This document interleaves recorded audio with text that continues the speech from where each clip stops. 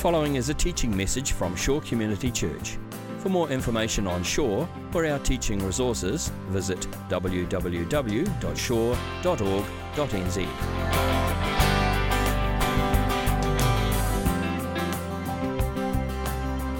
Yeah, kia ora koutou katoa, church whānau. So, we have the slides. Yes, thank you. So Rick and Morty is this really highly popular animated TV show, and it follows the adventures of Rick, who's a mad scientist, makes things in his garage, and his grandson, Morty, who accompanies him on these adventures. And Rick is generally a kind of avowed atheist who thinks he's smarter than God. And so it's somewhat surprising then when the recent episode dealt with Christianity in some way. And in the episode, Rick and Morty are trapped on this story train run by the Story Lord. And the story train is powered by the story engine. And so over the course of the episode, all of the compelling, interesting ideas from Rick and Morty's heads are sucked out of them and used to power this story train. And so towards the end of the episode, Rick has this brainwave. He's going to sabotage this whole process. And to do so, he starts telling the gospel story, and even leads his grandson, Morty, in the sinner's prayer. And as he does this, the meters on the engine, the likability, appealability meters drain completely, and the story lord gets outraged and says, "What are you doing?" And Rick says sarcastically, "What do you mean? This is the greatest story ever told." And the story lord says, "No, it's not. It's awful." Now, I tell that story because I think it puts its finger on something to do with the gospel and this popular conception of the gospel, the popular consciousness, right? And that is that the gospel, for many people, doesn't seem to be a good story. It seems to be a story that is not appealing or alluring or compelling, but something that puts them off, or is some kind of ugly story. And there are many versions of that story, I think, but one of the versions, I think, goes something like this. So in the beginning, we have this perfect God, and God then creates humanity. And humanity is sort of a screw up from the very beginning, right? God has established some sort of arbitrary rules, these thou shalt nots that you shouldn't do, and humans can't even obey those. And so they break them, and God, being the vengeful God he is, kicks them out of the garden and curses them forever. And so in this version of the story, then, what needs to happen is that God's anger needs to be appeased, right? And so God comes up with this plan to appease his anger, and that is he's going to send his own son down to die this horrific death in what one commentator calls a version of cosmic child abuse. And so this is what happens. So Jesus comes down, and who is this person? What does he do? It doesn't really matter too much in this story. What matters is that he dies. So Jesus dies and kind of resets us back to the default state at the very beginning. And after a few days, he goes back up to heaven and becomes this sort of disconnected deity, this absentee landlord, as some people call it. Now, what does this have to do with us today? Not a whole lot. Because in this version of the story, Christianity is a very personal faith, right? So that when I'm 5 years old or 10 years old or whatever, I pray this special prayer, and I get to join this club of Christians. And in this story, the club is mainly defined by what it's against. So the things that it doesn't do, and the communities and lifestyles that it sort of judges or it sets itself against. But if you're a part of this club, then you get to go to heaven when you die. And if you're not part of this club, you are punished for all eternity. So that's the story, and I hope you can see why it's not a good story, not a good version of events for a lot of people. And, to be clear, that's a distortion, this cartoon version of the story, right? But it is a version I think we see in popular consciousness. And if we're honest, some of those ideas actually come quite close to what we believe sometimes. And certainly for me, when I was going through and deconstructing what I was believing a few years ago, I realized that A lot of these ideas were quite close to things I believed. And it created a version of God then that I didn't love, I didn't even really like, and certainly a faith that I couldn't get behind.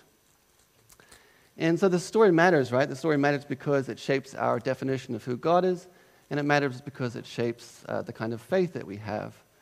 And if we have a bad story, then it can produce a kind of faith that seems very irrelevant for contemporary life, or one that seems quite antagonistic, right? It's defined by hostility towards other people. So my goal today then is really simple. It's just to tell a better story.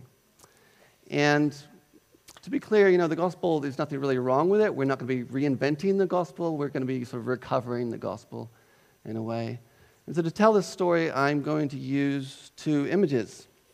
We're going to get stuck straight in. So this is the first image. This is called The Icon of the Trinity by Andrei Rublev. That's a painting done in the 15th century. It's probably the most famous icon and considered to be a pinnacle of Russian art. So we could talk about this for a few weeks, but I'm just going to pick out a few things from it today. So what are we looking at? What is this painting? So this painting is based on this story from Genesis where it said that Yahweh visits Abraham while he's camping under the trees at Mamre. And what's interesting in the story is that there's not one visitor, but 3 visitors, right? And so Rublev's using this story as a sort of springboard to think about what God is like. And so we can see here then that we have these 3 figures, right? Father on the left, and the Son in the middle, and then Spirit on the far right side. If you can go to the other slide, actually, zoom in a bit. There we go. This is going to be a little bit hard to see, but hopefully you bear with me. So we have the Father, Son, and Spirit. And Rublev depicts each of these as unique persons. So on the left, we have the Father. The Father wears this cloak, which looks yellow, orange. It actually looks different in every reproduction. It's difficult to describe. And this gestures towards the Father as someone who defies description, right? He's beyond our comprehension. He says, I am who I am. He cannot be put in a box. And on the far right side, we have the Spirit. And the Spirit wears this green cloak. And green here symbolizes new life, this idea that whatever the Spirit touches is given new life. So we have these quite distinct persons, right? But at the same time, there's this sort of unity. So if you look at the figures, each of them is exactly the same size. And if you look closely at the painting, you can see that each of their faces is actually identical with the other ones. So we have this idea of this diversity, but this unity, this 3-in-oneness, right, of the Trinity. And this helps us, I think, to move away from Trinity as, this abstract theological doctrine. But I think the key idea here is really that God is relational, right? Inner life of God, of Yahweh, is relational. And it's these 3 figures, each of them giving and receiving in love. So it's relational just as we are relational. And we can see that through the gazes of the figures. So on the far left, then, you have the Father who gazes in love towards the Son. And here I always reminded of this verse, you are my beloved Son in whom I am well pleased, right? And then in the middle, then, we have the Son who looks back in love towards the Father, but then who also points these 2 fingers, this conventional sign of blessing, towards the Spirit on the far right. And the Spirit then looks back towards the other 2 figures. So we have this kind of circle, right? And your eyes actually make a circle as you're looking at this painting. And this circle then represents sort of divine love, this divine circle, this idea that relationality is at the center of who God is. Just as we are relational, God is relational. And in fact, by understanding the relationship to ourselves and to others and to the world, we can also understand this divine relationship that underpins all those things. So, relational, this is our first building block for our story. Now, secondly, I want to zoom in. Actually, if we go back to the other slide. At the very center of this painting, then, is this object in the middle of the table. And on one level, of course, it's the lamb that Abraham served the guests, right? But it also looks like a chalice or an altar, and immediately points towards like the sacrament and the lamb that was slain, and to these ideas then of suffering and death. So at the heart of this harmonious relationship is this idea of suffering and death. And I think this helps us to then develop an understanding of sin, which is much more serious, which kind of gets at the stakes of this story, right? So in the bad story I told earlier, sin was a set of arbitrary rules, right? These do's and don'ts. And sin today, really, this kind of resonates with sin today, where sin is this very trivial thing. It's something that's a little bit naughty, right, but that we indulge in anyway. You have this sinfully good chocolate that you love. And so this is why some commentators actually ditch this word sin altogether and replace it with the human capacity to mess things up, right? And I think this helps us, this immediately is more identifiable to us and helps us to understand what is at stake.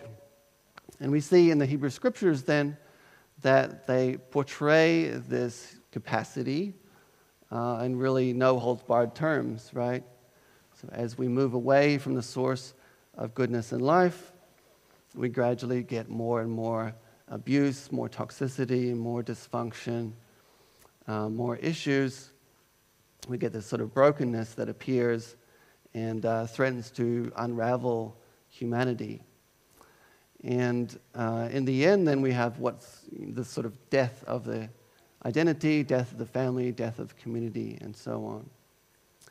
And so the Orthodox understanding here is that Jesus descends into this death, right?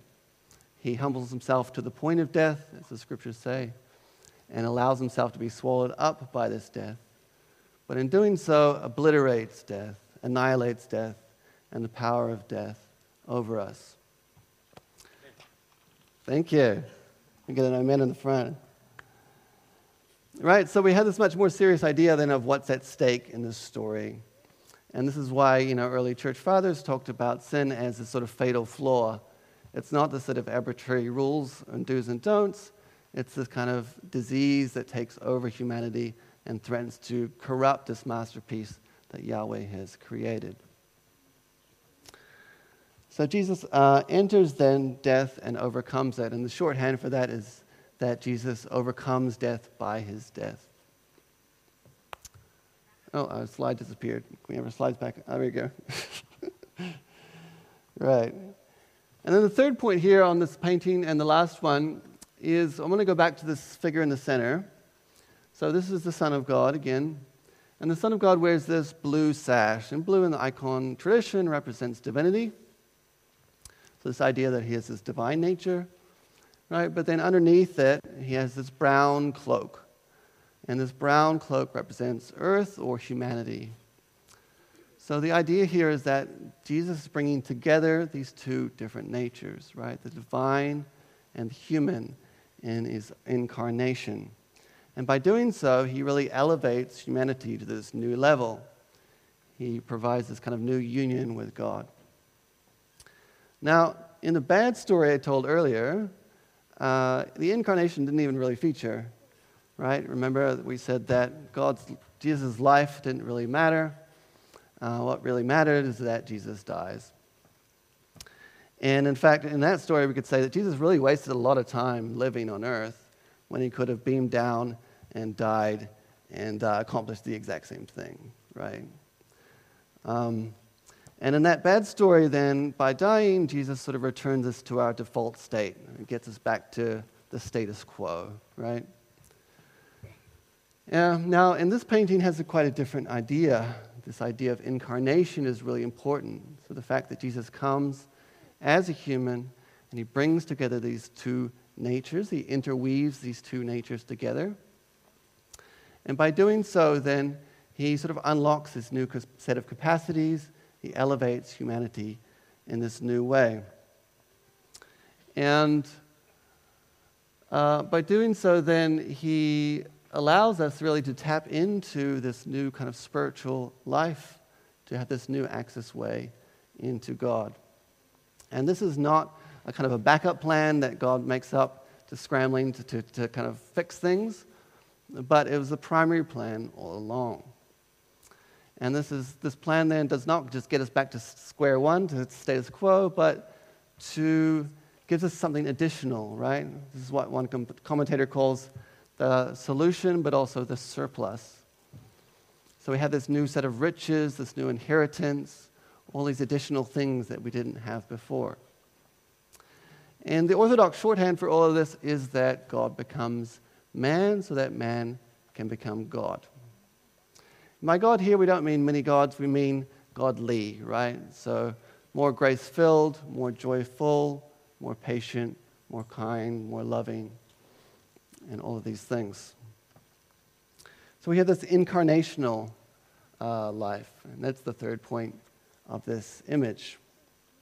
So then we have these new building blocks, right? This relational idea, this idea of sin as fatal, and this incarnational idea. Now, the next image we're going to talk about is the face of Jesus. Now, when we think about the face of Jesus, these are often the images that come to mind. And certainly when we look at books and illustrations, paintings, or Google search results, these are the kinds of images that we get. This is your blue-eyed, blonde-haired Jesus. And to a certain extent, every culture, every community is going to do this, is going to adapt Jesus to their likeness, right, in order to identify with him more. The problem with these kinds of images is that they're so dominant and they're really ahistorical, right? So they rip Jesus out of a particular time and place in history, and in doing so, kind of remold Jesus. They are able to then to turn him into someone who is a bit more comfortable, who says more suitable things, more appropriate things, more palatable things, right? And sadly, this has been used in the past then to sort of prop up existing systems of oppression, existing cultural and political values, right? Jesus gets instrumentalized to say what I want him to say. And this really echoes then Jesus in the story I told earlier, the bad story, where Jesus really is not so much as a human as a way for me to get to heaven, right? Jesus is a mechanism rather than a person. And so, who was this person? This next image I'm going to show in a second, I think helps to remind us of who this person was. Now, this image was put together by a team of forensic anthropologists. So this team excavated 3 skulls from Galilee in the 1st century, and they scanned those skulls and then did a 3D model, developed skin and face over the top, and then consulted with scholars about things like hair and clothing and so on, what they would look like. And this is the image that they arrived at. Now, this image is both logical and sort of shocking at the same time, right?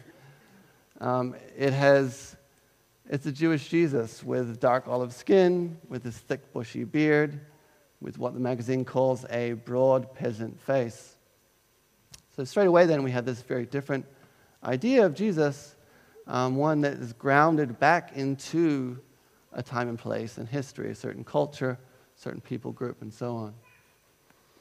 And this image then, to me, helps us to remind us then of who this person was. So who was this person? This is a person who was born to a Jewish teenager. This is a person who had to flee for his life from a country because he was afraid. We call those people today refugees, right? This is a person who grew up in poverty, was surrounded by poverty, and in fact had to rely on other people during his ministry years for his own welfare. And this is a person who was part of an oppressed people group under the Roman Empire. So rather than being a colonizer, he was a colonized. Yeah? And so we start to get this very different understanding, this different portrait of Jesus. A portrait that is not Jesus for winners, right, for the victors, but someone who looks much more marginal, oppressed, alien, and so on.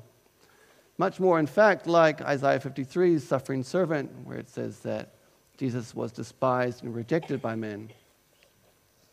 And so you get this person then who is oppressed and marginal, and who hangs out with marginal people, with day laborers and sex workers and fishermen and corrupt tax collectors and so on.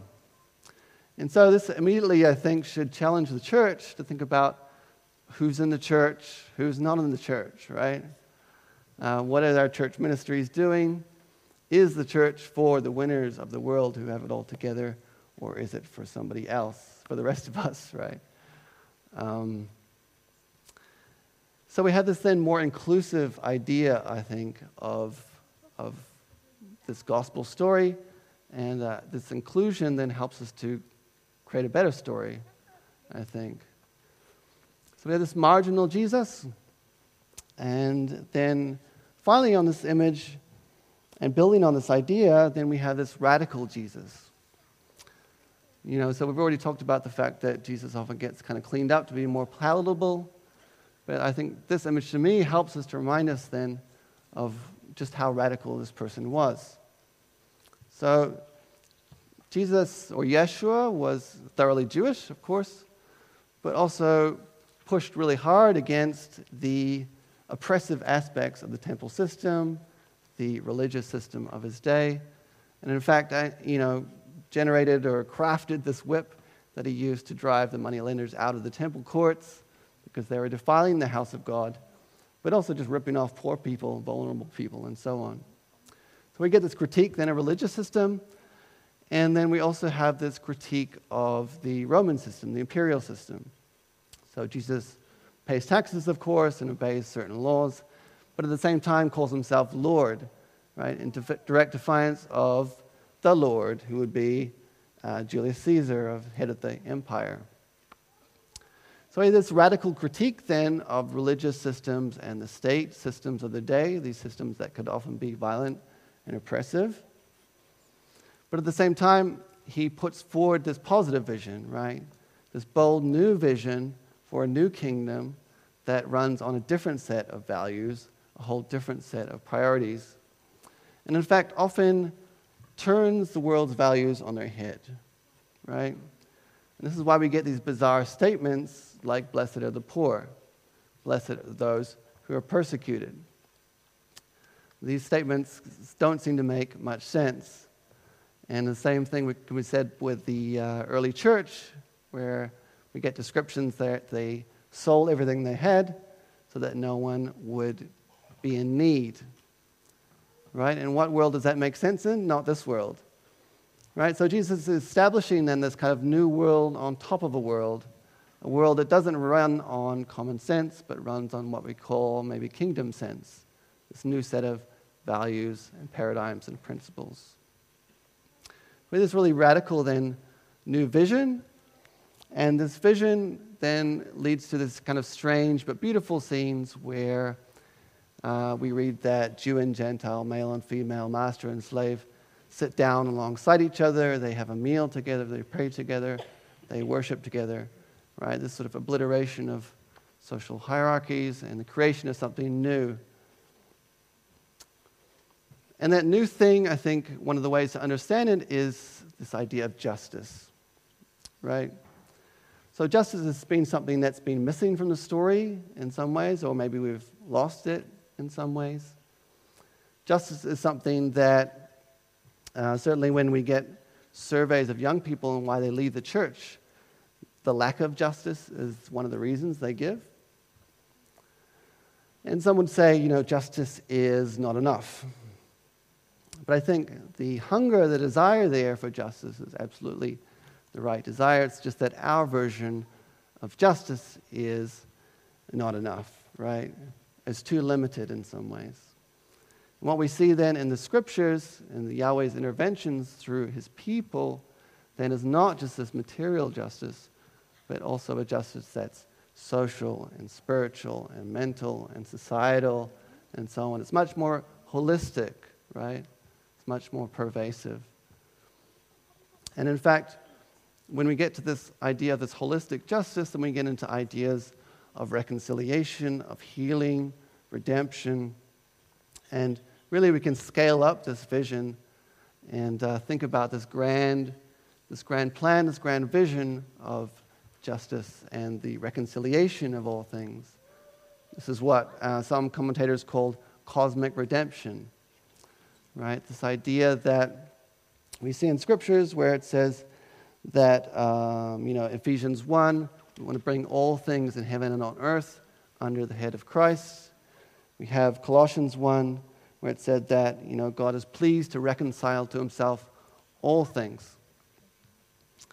And so we have this very grand plan, this grand vision that means that God will permeate into all things. And this is sort of the end point of history, really, which, 1 Corinthians talks about this goal, then, this aim becomes so that God may be all in all, so that God and his kingdom and his values will permeate every nook and cranny, every heart, and so on. And I think this starts to give us a really compelling and beautiful story to work with. This plan, then, is something that Yahweh will absolutely carry forward himself. But what's beautiful is also that he invites us to be co-participants in that plan. And so that somehow by caring for the children, caring for elderly, doing great plumbing, driving a bus, designing software, caring for our environment, right? All these things, we can use our talents and skills towards something meaningful, be participants within this larger project. And so then when we think about Jesus as someone radical, we do arrive at a kind of revolution, right? But it's a revolution that is not advanced by violent bloodshed, but by this metanoia, this internal reconfiguration of heart and mind, and the way in which that spills out into society in a million small ways. Right, so we have then these 5 building blocks for our new story. And we have this relational idea, this idea of sin being something that's fatal, this incarnational idea where Jesus knits together 2 natures, this idea of Jesus as someone who's marginal and including others, and this idea of radical Jesus that moves towards justice. Those are the 5 building blocks. And so to conclude then, to sum up, then I just want to tell a story with these new building blocks that we have. And this is one version of the story. I think the homework for you is to come up with your own version of the story, or to think about what version you would tell.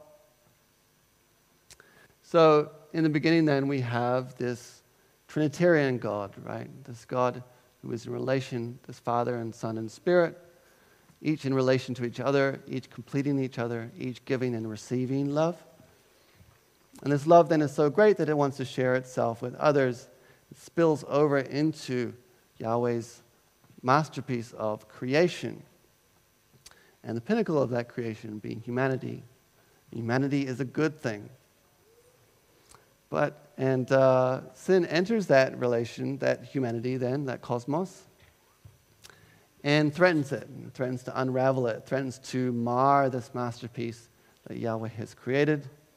And so God, being the good God that he is, will not allow this to happen. And so he enters the picture, right? He descends to death, humbles himself to the point of death, even death on a cross. Allows himself to be overcome by that death, but in doing so annihilates death, annihilates the power of death. He overcomes death by his death. So that's what Jesus accomplishes, but he also brings together these 2 natures, the human and the divine, and in doing so elevates humanity, allows us to access God in this new way, and that he becomes man so that man can become God. And then finally, Jesus leaves behind or initiates this new kingdom, this kingdom based on justice, this holistic sense of justice then, a new set of values, new set of priorities, this idea of this grand vision then of the reconciliation of all things, a vision that he will carry forward, but one that he also invites us to participate in through our own skills and experiences and talents. So that's my version of the story, and I hope that you can come up with your own.